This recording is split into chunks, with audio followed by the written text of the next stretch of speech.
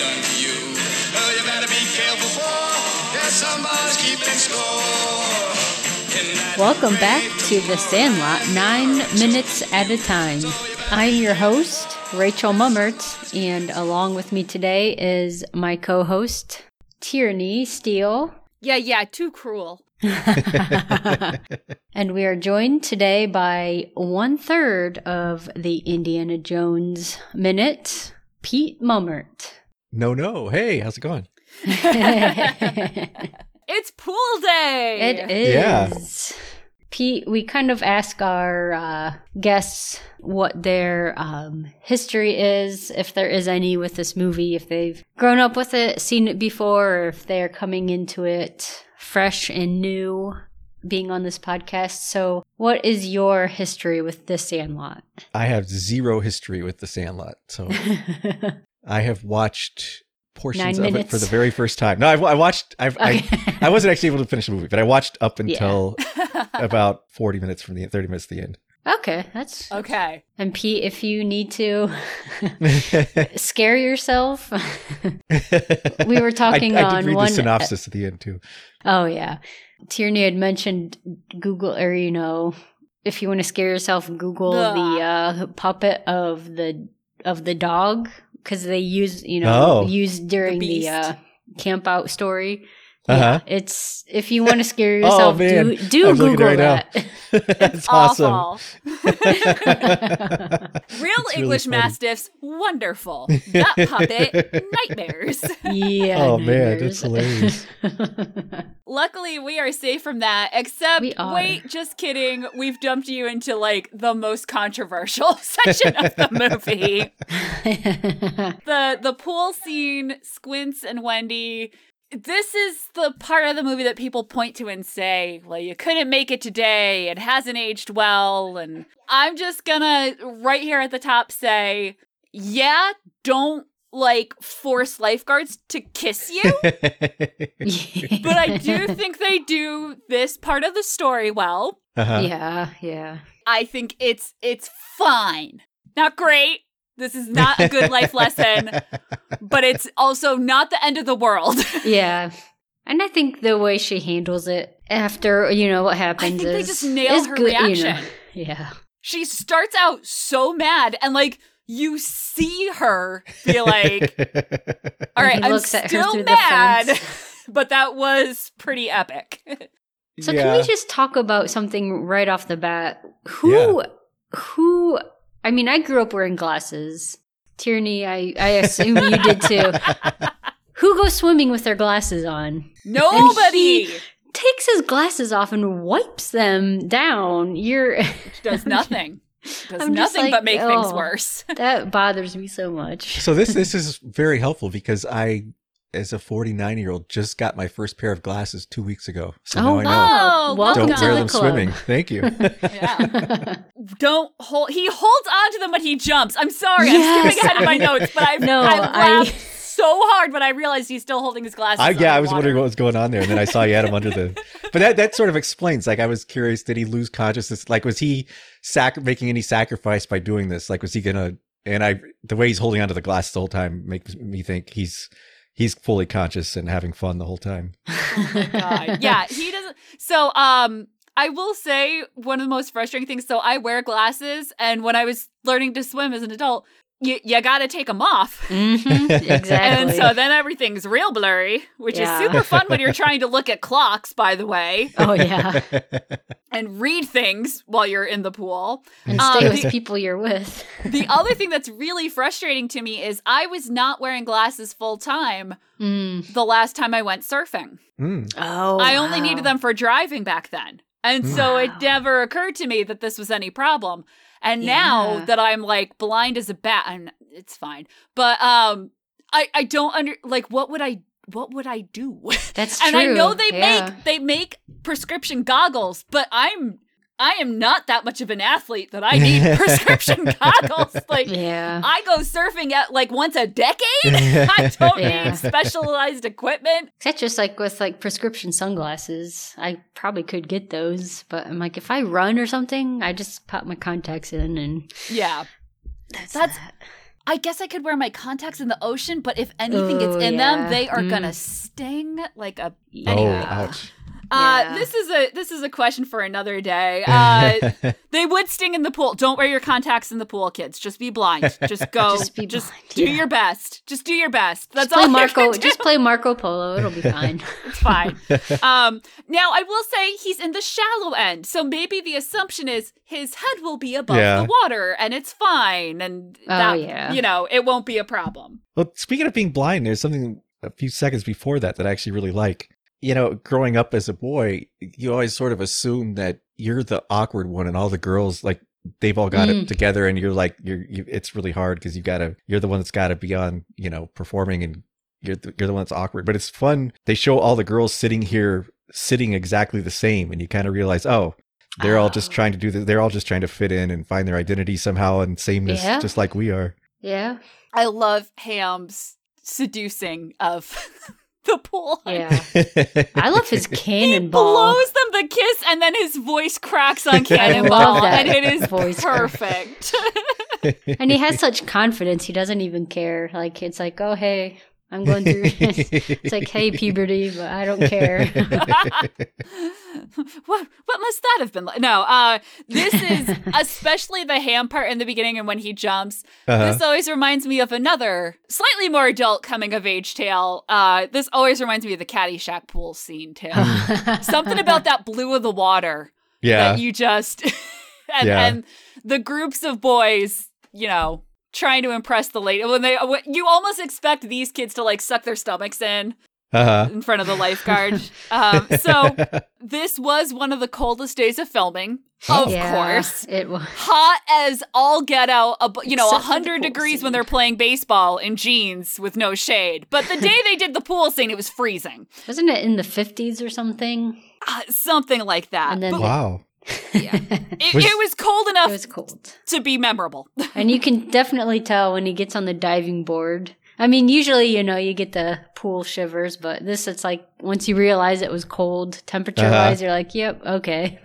I was going to say, I really appreciate that the only person we really see shivering is Squints, so it works like on a character level. Like he's shaking because he's about to make his move, but really it's just that poor child actor is freezing, wearing very tiny shorts and very cold. Where did they film this scene? Was this in Utah? Yes. Yeah. Okay. I did love they talk about how I got really confused because they were talking behind the scenes about the pool and like playing, and later you see older Benny and the guy who was playing him would like throw them into the pool, and they thought that was the greatest, and they realized they had all this downtime because as child actors they could only film for 8 hours a day. Oh. Yeah. But it was summer, so they didn't have school on set. So they just all hung out at the hotel and had shenanigans, basically. So there's something very heartwarming to me about watching all these guys just fooling around in this pool and pushing each other. And it's just this is what they did every day after filming. I love that Benny is the cynical one. So they're all we've established in the previous scene that Squints loves Wendy. Thinks she's hot, but knows she's never going to look at them. It's not worth the time. And most of the guys have this thing. They're all perving on a dish. They all think she's pretty. Scheming pool honeys. But Benny is guys, this no. They've all still got that little glimmer of hope. Mm-hmm. I feel and Benny is the one who's she knows exactly what she's doing. And I'm why are you so cynical? You are 13, sir. Is Benny 5 years older than everybody else? No, he's just that much better at baseball than everybody else. Well, it makes me wonder if he's just so focused on, spoilers, we see in the end, where he eventually will end up career-wise, but it makes me wonder if he knows all these things, but he's just so focused on that, baseball, and, making it that nothing else really, everything else kind of gets sidelined. I can see that. Mm-hmm. Yeah, I can too. Squints does not have that. No, no, he's the opposite. I love his breakdown. Yeah. Lotioning, oiling, lotion, smiling. He's like, I can't take it anymore. But at what point does Squint's behavior, like at what age does it go from being cute to predatory? That's It's a hard thing. I think it helps the age difference between him and Wendy. Yeah. I really do feel like a 15-year-old doing this to an 18-year-old is not cute. Uh-huh. Yeah. But a 12-year-old or 11-year-old doing this to an 18-year-old, it's just like, you are a child. So I think that lets her, I mean, and she's seen them checking her out. Mm-hmm. When he gets up on the board and waves and she does a little like, yeah, okay, the kid, wave wave back. Yeah. Like, Yeah. she knows that these guys think she's hot. Yeah. There's a little part of her that is flattered. Just at there. But it doesn't, there's no... like, no matter how you, yeah. Actually, what I really love is Marty York, who played Yeah, remembers that the day they were filming this, he and a bunch of the guys, not all, but several of them were like, well, if you had to date one of us, who would you date? And she is like, no.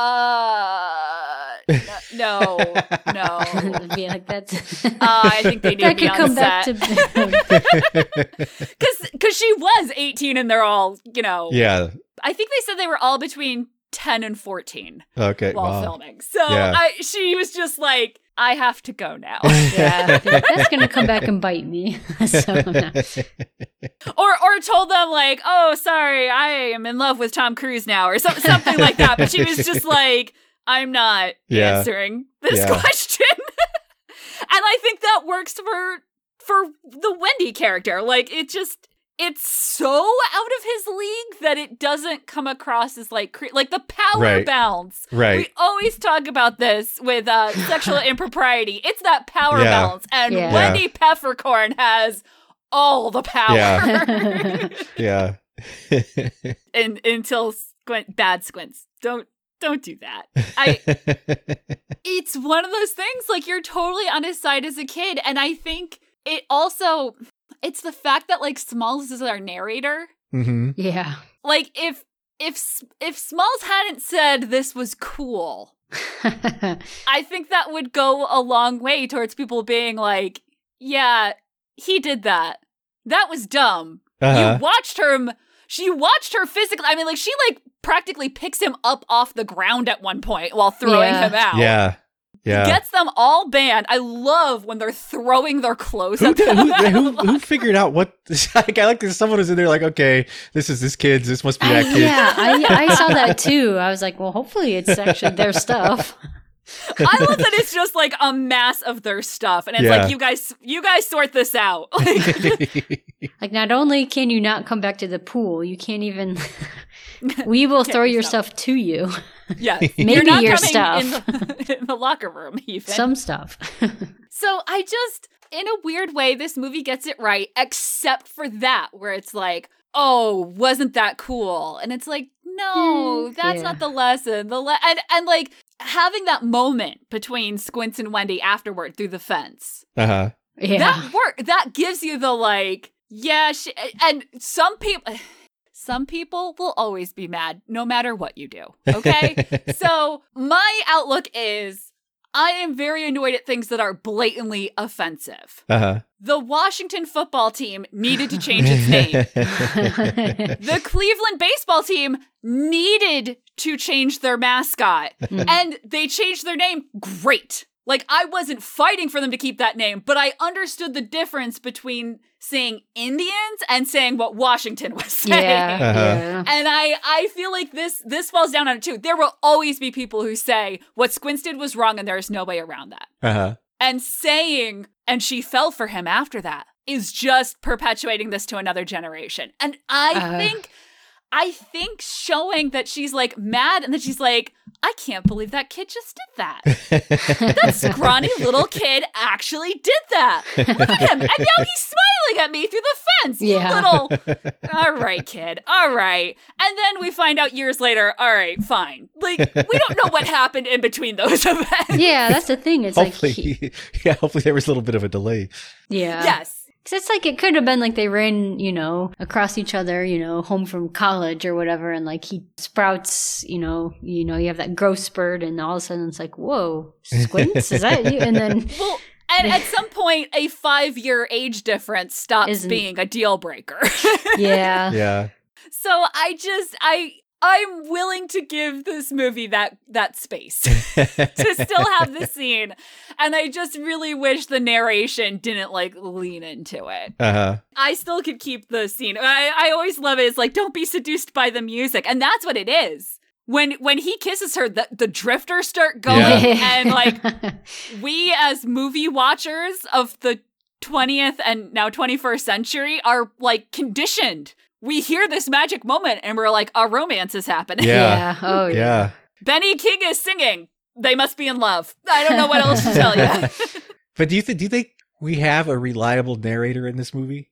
I mean, because this is a very just drenched in nostalgia and like honey sundew, perfect summer's afternoon. Do you think he's remembering it the way it happened, or do you think he's remembering it the way he wanted it to happen? I think there is some of that, because in the last scene, Scotty is one of the ones that like yells in excitement about going to the pool. And like, how many times could he possibly have been to the pool? Like the narration of this, of like, oh, this is what Benny tolerated best. Here's why we really went. Uh-huh. Like, that is something that you feel after you've lived in this town for a few years. That's not how you acted the first time you ever went to the pool with these guys. And so I think there is some condensing there. I also think there is some influence, although what came first, of Scotty telling this story, 1993. When did Baywatch start? Because this rescue by Wendy is very Baywatch for kids. Baywatch started in 89. All right. Wow, so again, just like we are primed to hear the drifters and think this is a romantic kiss, we see a red bathing suit and we were like, yes, maybe she will run at some point. Good point. It's complicated. Yeah. One thing that's not complicated I love is how close this all went to not working out for Squints. When every so often I'll watch this movie after not watching it for a while, and when Wendy hands him to the male lifeguard, my heart actually does stop for a minute. I'm like, oh no. And then like, I know it's not. And then I also love that the guy's doing the old CPR, which I guess wasn't called CPR because is the legs. It wouldn't be CPR, but the legs. Yeah. Should I flip them over? I never caught that until watching it recently. I was like, wait a minute. Because I was going to ask what that motion was. It's I wish I knew which one it is. I have my grandfather's old ROTC books from the Navy from like the 40s and 50s, and it is full on like they just use the same like illustrations from World War One in the new version of the book, and it's the thing where it looks like the person is doing a push-up and you're like giving them the Heimlich, like bent over that. It's just like, this is not, I mean, I guess like water would come out of the person, but that's what I was trying to figure out how that would work. Seems like not a great idea. Yeah, the water, you're sloshing the water in them. It's just pick them up by the legs and whack. I don't know. It's a choice. Well, I just love how, I mean, we see in subsequent scenes where, like, that male lifeguard is just in the background, like, looking on. It's like I'm pretty sure he's at the shallow end and she's at the deep end. Okay. If I'm right. Well, there are two pools, which really threw me off at first. There are two pools, and the girls are sitting in the middle, which they're just asking to get splashed. I mean, sitting that close, yeah. Not to victim blame, but well, that couldn't be comfortable if you're trying to like lay out and get a tan, like laying on concrete. See, I think it would have been a fun twist if like the male lifeguard had started giving Squints CPR. That's what I wondered. And then Squints had like looked up at his friends and given a thumbs up. Yeah, because he doesn't really. I mean, he kind of opens his eyes, but if he really Like, now that's why he couldn't take it anymore with Wendy. And also, speaking of it being the 60s and like, they're just lying on the cement, no problem. I love that it's not that she's putting on sunscreen. She's lotioning and oiling. Yeah. Oiling. Oh my God. Hopefully we are the last generation that remembers like working your way down the SPFs until the end of the summer when you were on 4. Yeah. 4 SPF. What did I think that was doing? I know. Or other genius things that if you are a doctor, please cover your ears because this will make you cry. Getting the sunburn for the base. Mm-hmm. The sunburn that would turn to a tan for the base at the beginning of the summer. Yeah. Oh, that's a great idea. No problems could come from that, obviously.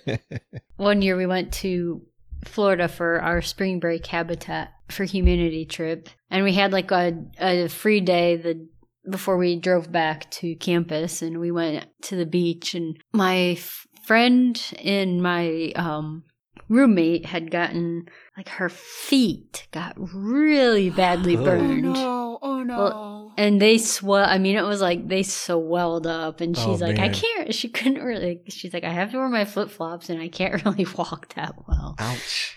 It made you be like, oh man, I'm afraid of sunburns now. Like, I will bathe in sunscreen. My grandfather fell asleep at the beach when he had 2 little girls and a wife who didn't drive because it was the 50s and 60s. Mm-hmm. He'd put on sunscreen because I come from one of those families where we knew. He fell asleep with his feet pointed up and the bottom of his feet sunburned. Oh. And he's the only one who can drive. Ouch. So he has to drive them home at the end of the day. So he had to drive home on sunburned feet. And like, there's nothing funnier to me than me and like all my cousins being at the beach and like, and now we will put the sunscreen on the bottom of our feet because we have all heard this horror story. Driving home and tears streaming of pain streaming down your face. And I think the daughters were like, 7 and 6. There was no way they were helping in this situation. Oh man. It wasn't even close to So, that's my always, and I remember being like, how do we put the sunscreen on the bottom of our feet? Like, this doesn't seem to be working. Of course, the stupid thing, and why I have so many stories of getting sunburned, is we put all this sunscreen on and immediately jumped into the water. Yeah. Mm-hmm. Yep. There was no concept of we've got to give this time to absorb. Just a nice slick of sunscreen floating like on the top of the water. It's like that rainbow. Oh man. So I mentioned earlier that I did not grow up in a town that had a community pool, but my cousins had the backyard pool. So that was my experience. And then, going to the beach. I lived on Long Island Sound, so there was no surfing back then. It was not an issue when I had an astigmatism. How about you guys? Like, does this ring any... I mean, I only know about these things from movies, which is probably why I think of like Caddyshack and stuff whenever I see that color blue. When I was a kid, we lived in a town for a while that it was Garden City, Kansas, and they had the world's largest municipal outdoor swimming pool. Oh wow! Oh, and it was huge. It was enormous, and it would like every time I see a movie like this, it reminds me of that. But it was like 5-10 times this size. Jeez. But it was all like nothing but shenanigans and, getting the candy in the gift shop or the commissary. Yeah. They have public pools in Boston, and people would talk about them. I'm just like, I don't even understand the concept of how you know where to go or what to do. Yeah. I remember going to, it was within one of the main parks in where I grew up. They had a public pool that was, I remember frequenting. And it was, this definitely reminds me of it. Ours was a little bigger than this, but you had mostly people got in trouble for, quote, horseplay. Like, don't be playing chicken or throwing people in the pool. And we had a slide. Oh, nice. Which, that was, it was fun, but you're also a little self-conscious because sometimes you got stuck. You're like, don't look at me.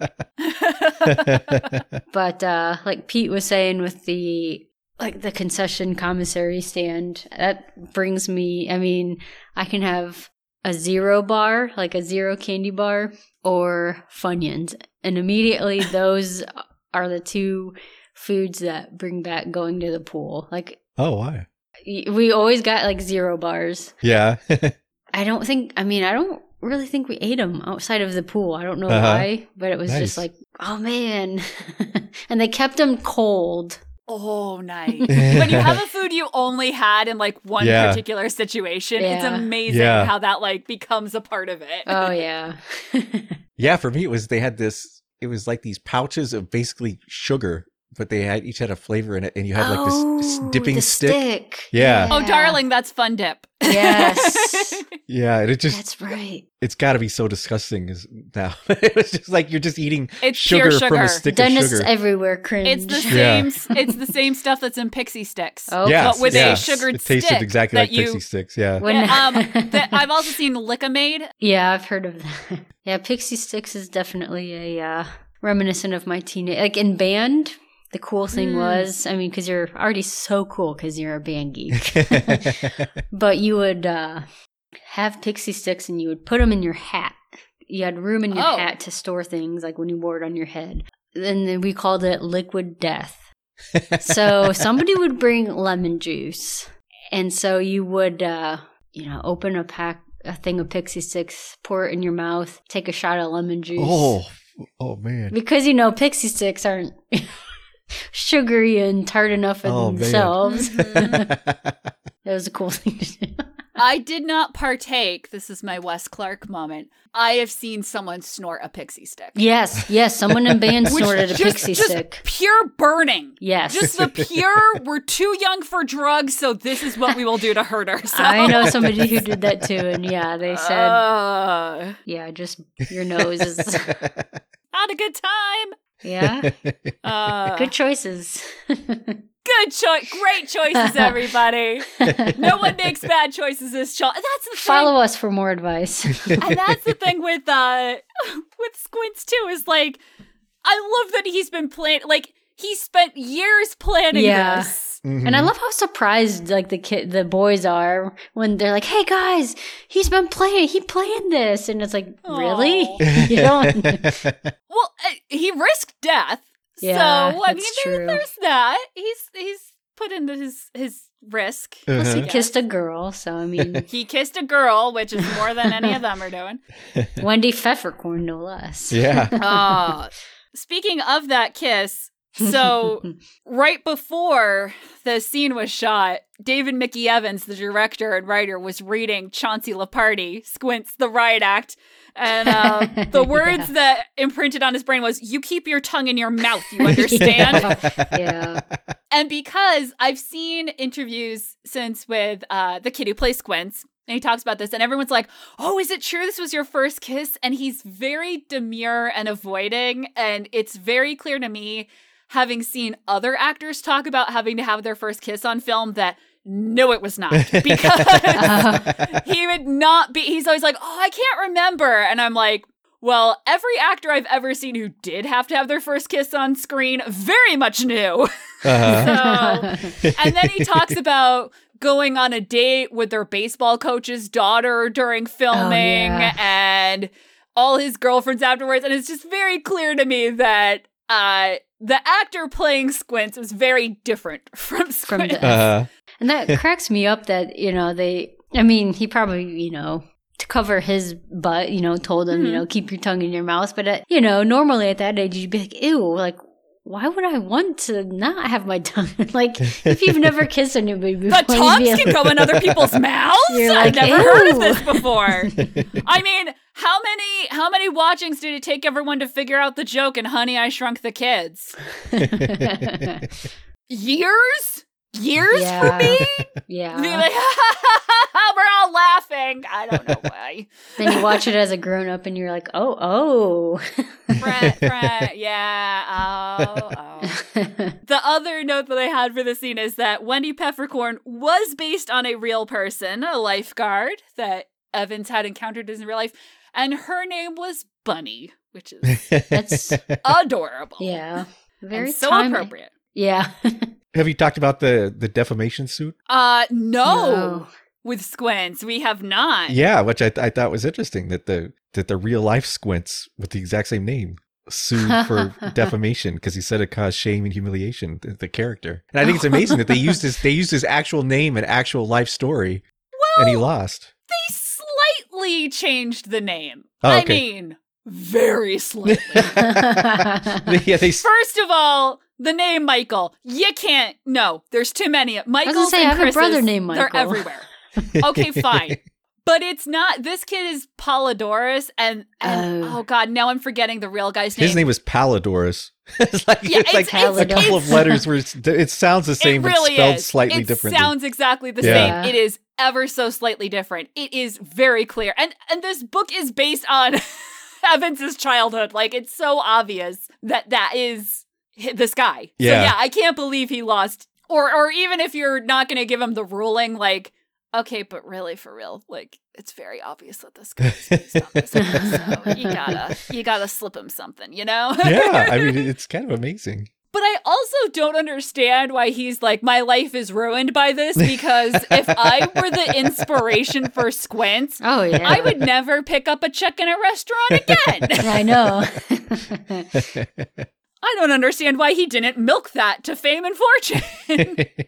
I wonder if the real guy, though, married the lifeguard. That's what I was going to say. Like, how can you say it ruined your life? It's like, you got the girl in the end. Well, unless he didn't. Unless he didn't was the in shame real and life. humiliation in real life. That's true. That could be. This is rubbing salt in a very old wound. Yeah. No, I think this is embellished for the stage, for film. But even so, I mean, the guy's name is right there. It's so obvious.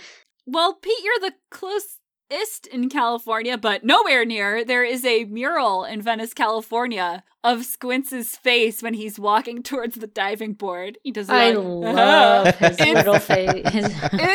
I love it. I mean, because people get like tattoos of it and everything. Yeah. And I love that there's a mural of it. And then Chauncey Leopardi, who plays Squints, was talking about how every so often it will get tagged over and the artist will go out and fix it up. And he was telling this to Patrick Renna, and Renna was like, who would tag over that? And what I love is he's like, oh, you know, there's always someone. And it's just, again, teenagers make bad decisions. Like, so, and maybe they're not teenagers, but you know, like, you do stupid stuff when you're young.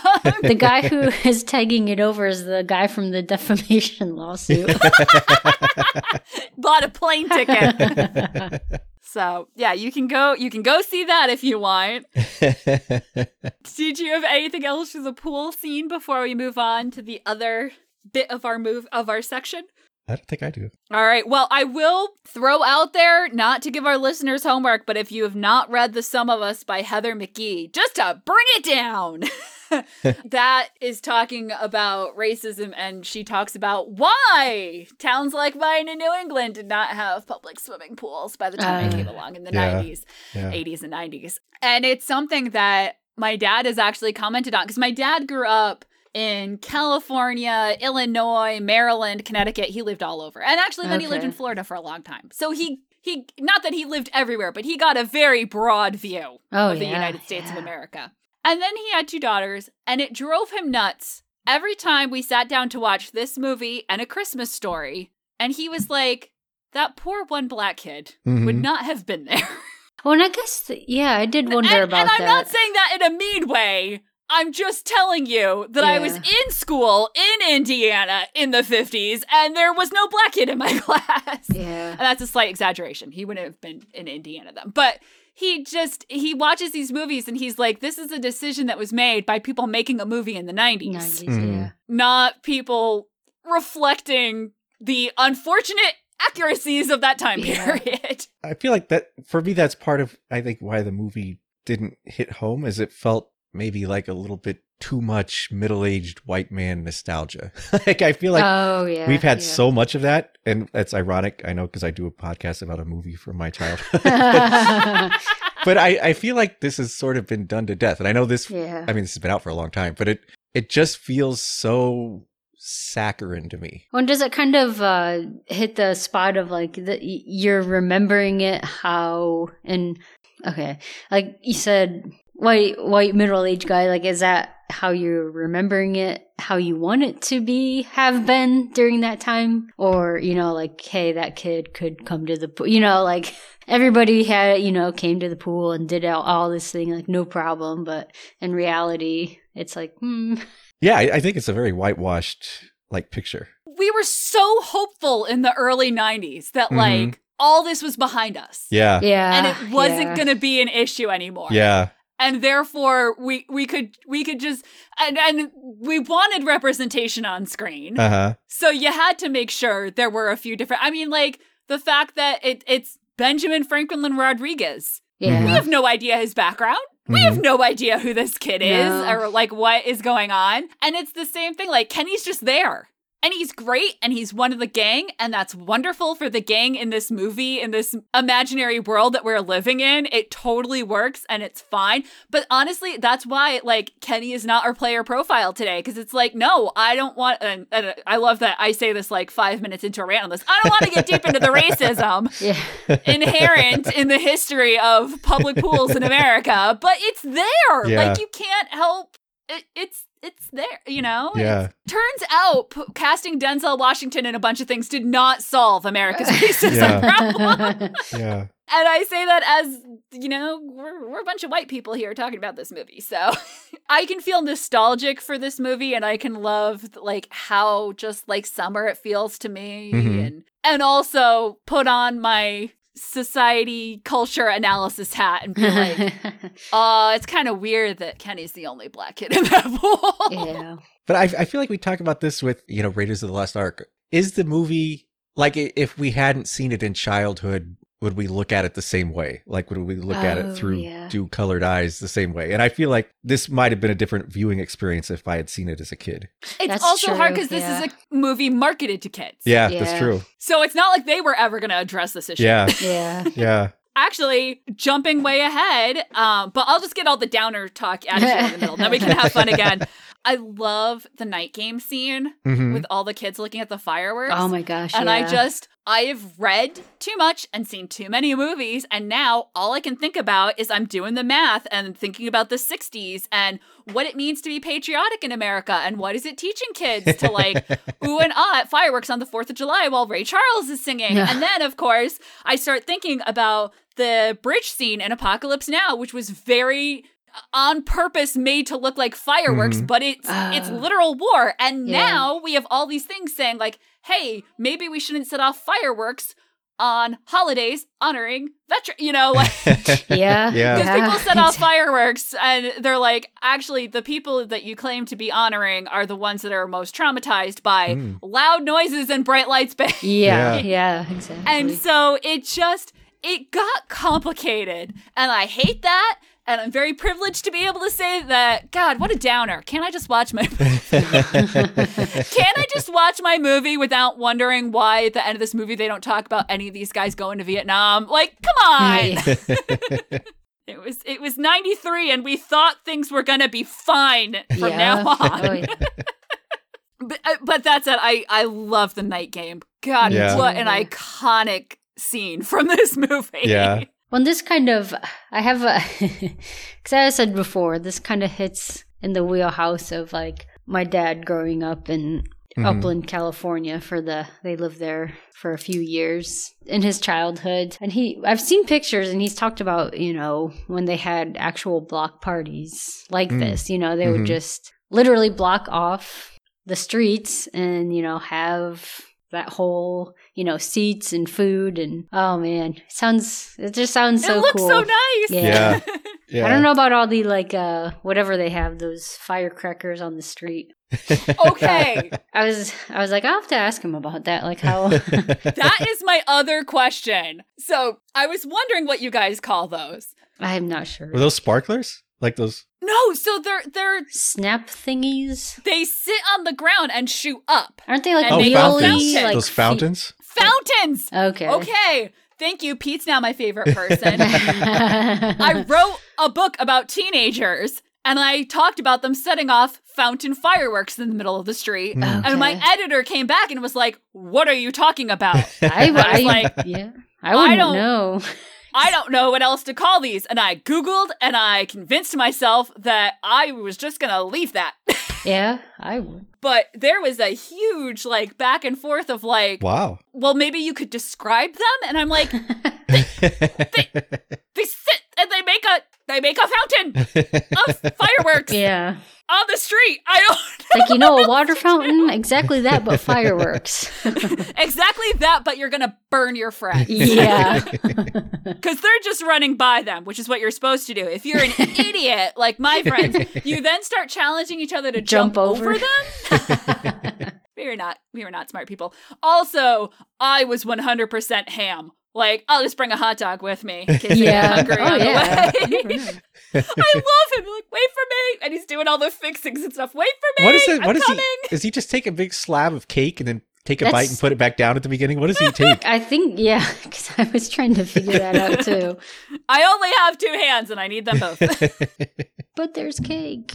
To prepare the rest of my meal. Do you think there will be scenes like this again in our lifetime, like with modern technology and smartphones and... Or is this all relegated to the past? I mean, I feel like you only see stuff like this now after disaster, and like neighborhoods come together. But like even we have like block parties sometimes in the neighborhood, but it's never quite. It's never like this where everybody comes out. It's like 2 or 3 families come out. This is completely foreign territory to me of the idea of a block party. Yeah. I mean, I remember I lived across the street from my grandparents, so sometimes we'd carry an extra picnic table over. And that was like, wow, look at you guys being neighborly. I mean, there was no concept of this, but my cousins lived on a cul-de-sac. And even they never had parties like this, but all the kids would just kind of end up out in the street. Oh, okay. There was no organization amongst, like, to have a party, but because you were all kids and in the summer, everyone was told to leave the house. Yeah. You just all, and if you lived on a cul-de-sac, you all went to the same place. So, like, they had the basketball hoop that everyone would end up playing, and I don't know, it always looked nice. I remember a friend and I got really into Nick at Night when they started doing their summer nights, and they would talk about block, because it was like the summer block party, and every night was a block of one show. So I saw pictures of stuff like this, and I saw this movie, and I was like, that looks really nice. And we see later another like big, with like their picnic tables in the street and just having a party, and it looks nice. I really love Ham with his catcher's gear, fixing his hot dog to run along with. And I love that Smalls throws on his... And he's not the only one. They've all got on their baseball caps, even though tonight... I mean, I guess it's baseball. Like, you just kind of automatically do it. But I thought that was funny that he's like, night game. All right, got my hat. Well, if it's anything like, my brother and my dad growing up, my dad still, but just, that's the baseball cap was always on. I mean, just unless...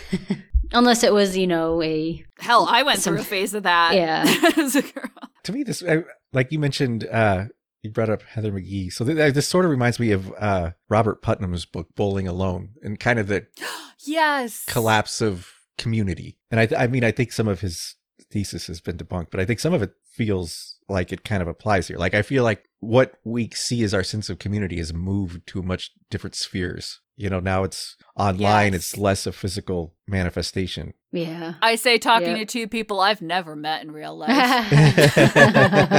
Yeah. Yeah, I'm part of the Movies by Minutes community. And that's that. Yeah, it does. No one's joining the Elks anymore. Yeah. And all these dads have something they belong to. Yeah.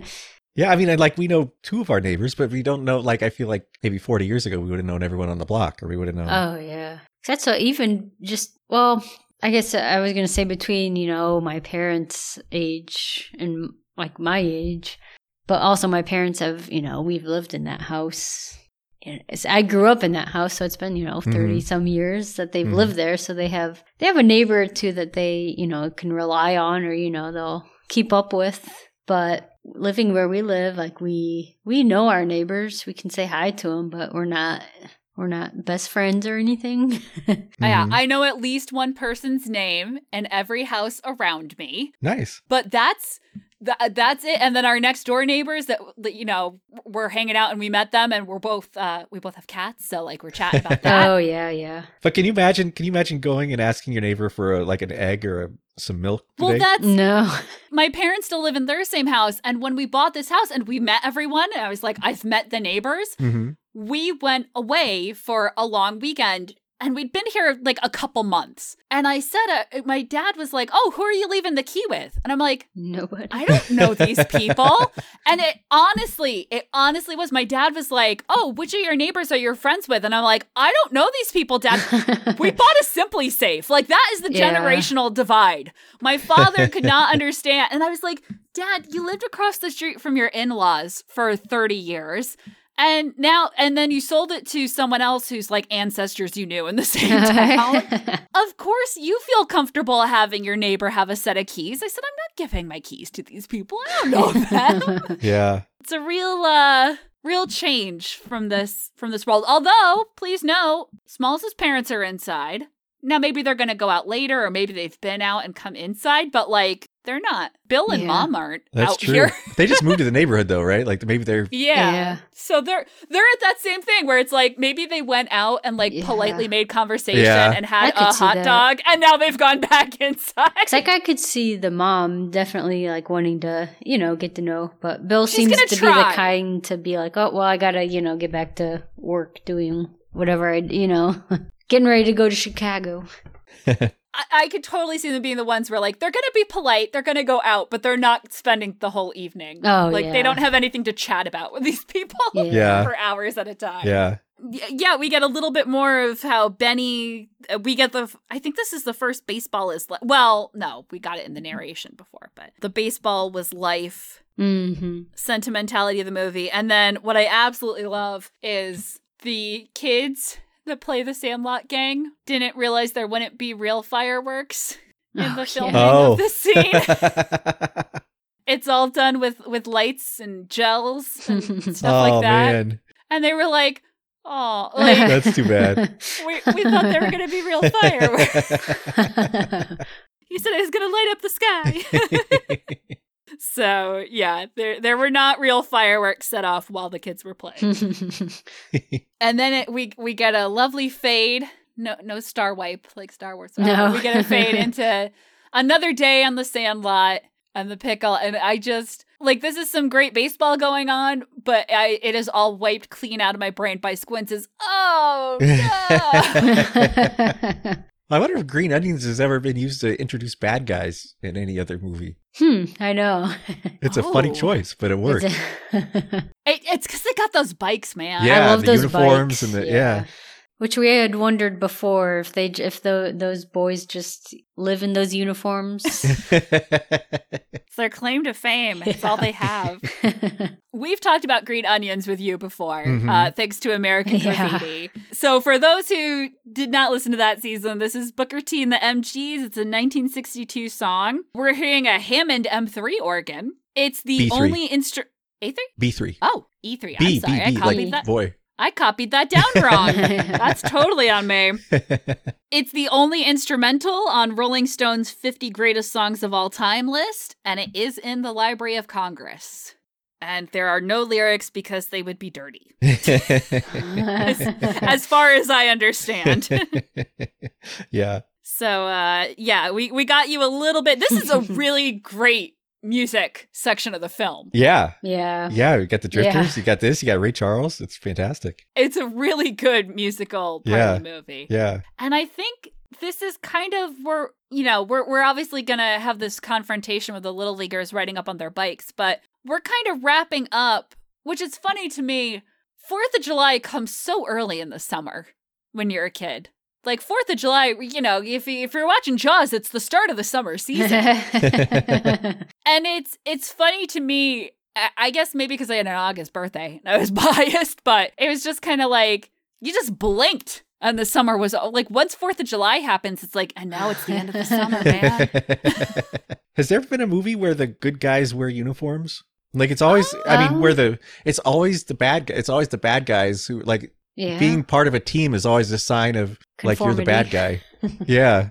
Huh. Yeah, because the whole point is it's always the ragtag It's always the rugged underdogs. individualist. Yeah, like the underdogs. Yeah. Well, because, like, the Mighty Ducks have uniforms, but you always see them at the beginning, and, like, in D2, they've all got their different jerseys. Mm-hmm. Yeah. Then they unite under the new one, and, the Rebels, they've got uniforms, but only the pilots are wearing them, so it's not, I don't know.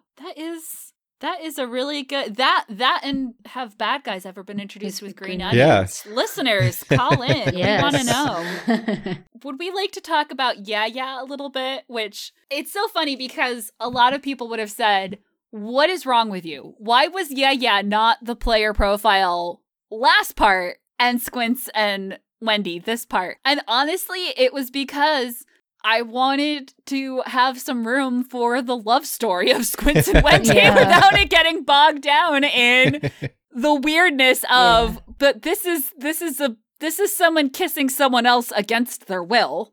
I mean, that hand goes up. Her head ain't moving. So I felt kind of icky doing that. So I figured, well, they see each other. They have their little, like, exchange of looks in the last one. And Yeah introduces every single line that he utters begins with this catchphrase. Except for one he utters in this minute. Or in this section. He says something in the pool, doesn't he? That doesn't start with yeah. Oh, I thought everything he said started with. Because he does the yeah, too cruel. Mm-hmm. And then later, like, yeah, he looks really crappy.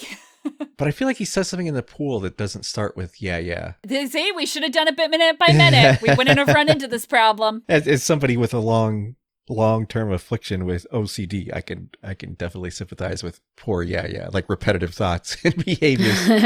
How did you feel about Yeah? I mean, I understand him. He's great. So Marty York, who plays him, what I love is he had originally been cast as Bertram, which is very strange. Yeah. And then when they saw Grant Gelt, they were like, can you read for Yeah real quick? And I guess like the kid who had been cast as Yeah was sick. So they were like, oh, well, if you fit for this role, great. They'd had the script, so he knew the character. And so did his mom. And apparently his mom pulled him aside right before he went into the room, gave him like a king-size Hershey bar, had him eat it all at once. So his sugar level spiked. Oh, man. And that's how he went in and read for Yeah. Oh, man. Because she didn't want her poor kid who's been rehearsing and doing all this stuff to like go awesome. home. So she's like, all right, if you're doing Yeah, here you go. Like, that's awesome. So do you think his catchphrase is still affecting him to this day? Like, does he have to physically work to not always be like, yeah?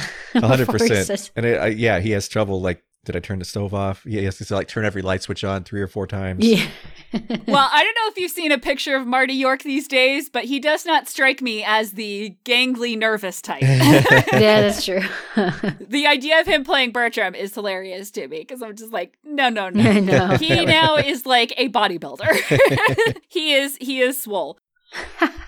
But what I love is he talks about how he still has the exact same attitude. Like, he describes himself as a chihuahua on the set of this set, where he was always like, I'm the big dog, and he's just like, and I was the smallest kid. And I went back and watched that section, and there is a line when Squints is on the diving board, and closed caption is to be believed. Squints does, not Squints. Yeah says, I don't know, but that's the deep end, and Squints can't swim. Yeah. Oh! And there's no proceeding.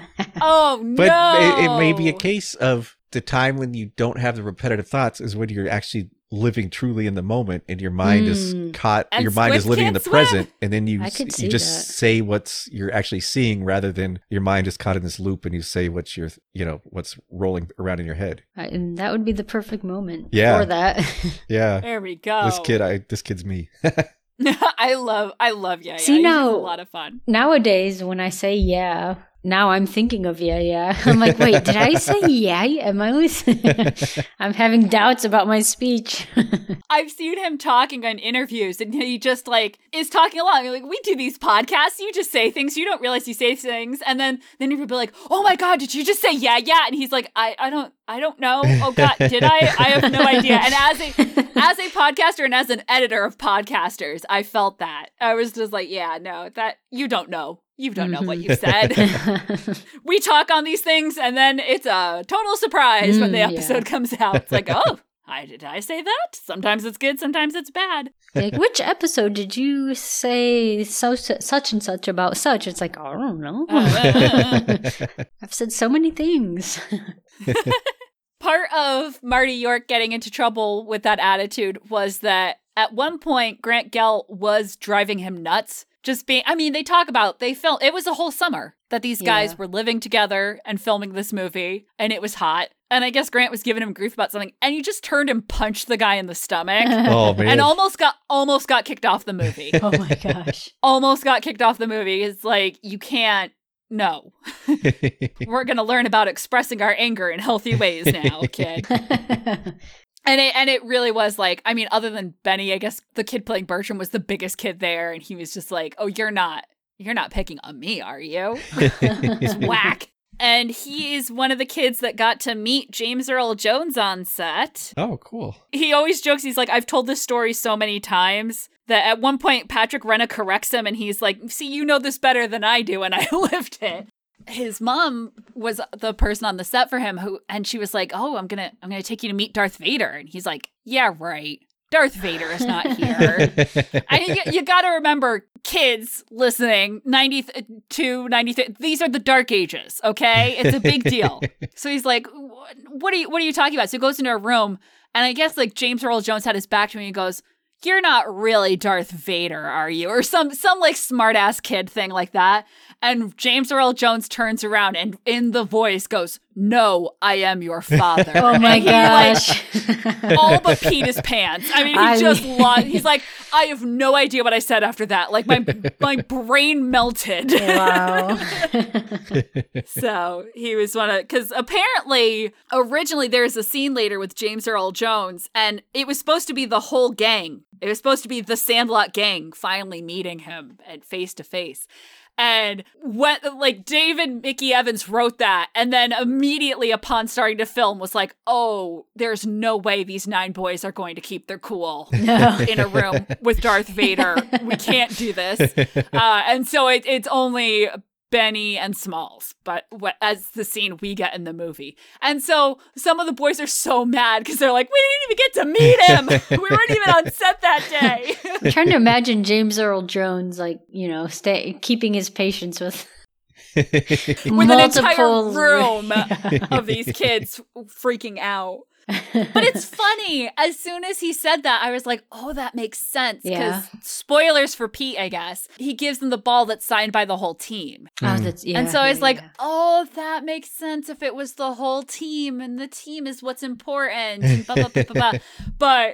But I understand where, from a director's point of view, he did not want to put himself through that. Yeah. Especially since, I mean, maybe at this point, Marty York has slugged Grant Gelt in the stomach, and Squints is over there getting hit by vans off, running around amongst the trailers. So at that point, he probably was like, how can I have as few children in my kids' movie as possible? And I'm sure he said it with all love and affection, but you do reach that point. Yeah. But yeah, that's our section. We end our section of the movie with all of them throwing down. At one point, I thought Benny picked up that bat just to throw it down again. Which he doesn't. He holds on to it. But yeah, they're getting ready to confront the villains.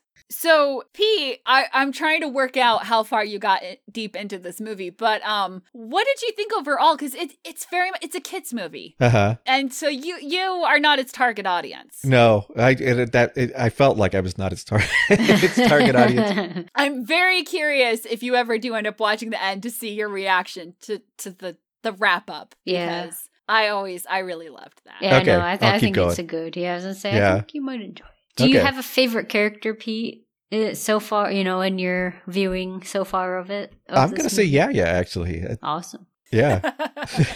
It's the kid I relate to. I was always relating to Smalls of just like, I don't know what I'm doing. Mm-hmm. My parents told me to make friends, but gave me no guidance on how to do so. How was it seeing Karen Allen as the mom? Yeah, that's true. Yeah, that was good. That was fun. I did not know she was in that, so that was definitely a pleasant surprise. Okay, because you usually spend your time podcasting about Indiana Jones. Yeah, so you're on full Karen Allen mode, I assume. Which I I do have to bring this up. Oh, yeah, you have to tell him about your headcanon. Oh. My Rachel did headcanon. math. Okay. I don't do math in the summer on my summer podcast, but Like she math, did. so I don't do it. No, so in one of probably like early on in the movie, like the first or second section we covered. Probably second section.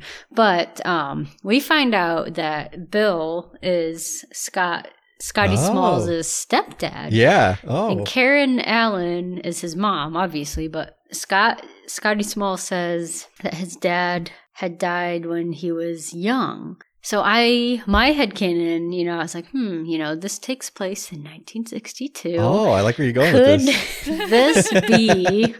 Could this be the, parallel universe Mutt? Oh, And I like that. she just told him that his that he dad, Indiana Jones, died. But actually, like, could we redo Crystal Skull and have, Oh man, with have Smalls. Scotty with Smalls instead of Mutt. Which, what a different kid. Yeah. Like, I know we meet Mutt and he's older Yeah. than this kid, but like, Mutt and his like switchblade skills His versus Smalls and his erector set. I love Indiana that, Jones would be yelling, "You're killing me, Smalls!" We love it. Oh, We're here for it. That's canon. It's canon now. Although my favorite is still the line I let out in there because it was the scene where she's in his room and Karen Allen is wearing the headband, and I was like, no, Marion Ravenwood does not wear that headband. And then I went, that's a headband too far. So that's become, oh my God, I just did the Harrison Ford point as I said that. So actually, I think you're onto something. The spirits are telling me that you were right. I just love that these guys become like their own little family. Like, other than Timmy and Tommy, we don't know. Well, Yaya's got a sister, so we know that much. So I'm glad, as much as you are not the target audience, this is a nostalgia for a time that never really was. Mm-hmm. But overall, in general, like, it's not bad, right? Like, we didn't torture No. with this. I mean... No, it was enjoyable. I had people, you got to remember, I hosted MASH Minute. I had people come to me and be like, I didn't make it. The Robert Altman war film was not my cup of tea. And now I'm recruiting guests for Apocalypse Now, which is the same thing. We're like, I'm not doing that. It's nice to have these little, like, I mean, it's harmless. Mm-hmm. Kids, Mm-hmm. they're fine. Yeah. But I love that we managed to bring up many sociological movements in the United States in our discussion. So I guess if you guys are good, we will wrap up.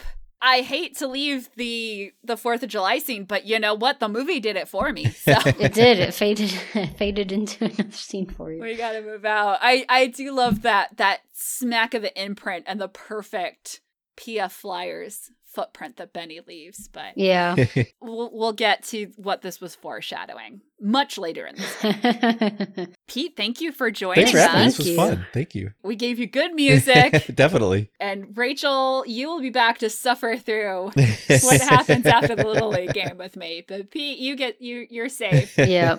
Although I will let you know, we already recorded that scene, and I did get to reference Indiana Jones during. Oh, nice.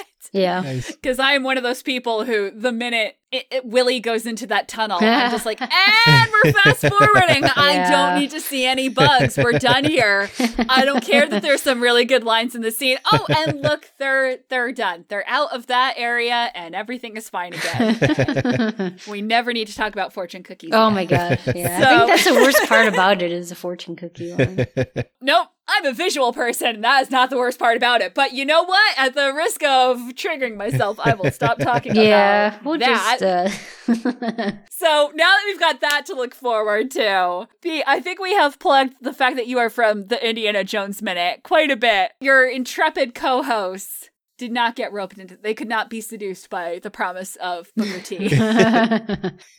But we love listening to you. Oh, yes. And Tom and Jerry Thank you. doing that series. And I know not all parts of all movies can be our favorite parts, as I have just pointed out. And I know a lot of the Mutt stuff is not your guys' favorite part of King of the Crystal Skull. So I just wanted to say thank you guys for slogging through it because while Crystal Skull is not my favorite Indiana Jones movie, I think there's a lot of good bits in it. No, I agree. I agree Yeah. there. So Yeah. I'm not throwing out New Haven train stations Nope, I'm with you. with the Mac bathwater. But yeah, and that's something you guys have talked about, how different the Indiana Jones movies can look. Yeah. Like just the different color Right. palettes, the different feelings they're invoking. And it's very clear to me, this movie, The Sandlot, is using a very specific color palette, music, Yeah. firing on all those signifiers to push every nostalgia button in my brain. Yeah. Yep. And so I think that's why I've always liked it. It has always felt like summer to me. Yeah. Yeah. That's a good way to describe it. Listeners, if you would like thoughtful discussion of Indiana Jones, you can check out indianajonesminute.com. Thank you. Pete, was there anything else you would like to plug? I know you have guested on tons of other stuff, and you've done other podcasts. Yeah. Maybe the best one is American Graffiti Minute. He has to say that. No, I was thinking more. It's funny. I started to say, you've done other podcasts, and then I'm like, the joke of which was that you hated the movie, but I almost just said A Christmas Story. Wrong one. Wrong show. National Lampoon's Christmas Vacation Days. Yeah. Yeah. With the great Sean German and Christopher Dennis DeGuardia. So if you would like to hear Sean, keep listening or have already listened. Yeah. Trying to Just remember. keep Have yours already open. listened. This is why release order is the best order to record it. And you can come back and hear more of Rachel and I and see what these nefarious little leaguers are up to. Yes. Spoiler alert, they suck. So please come back and join us for some more Sandlot 9 minutes at a time. Say hey, say who, say Willie, say hey, say who, swinging at the plate, say hey, say who, say Willie, that Giants kid is great, that Giants kid is great, say Willie, what you gonna say?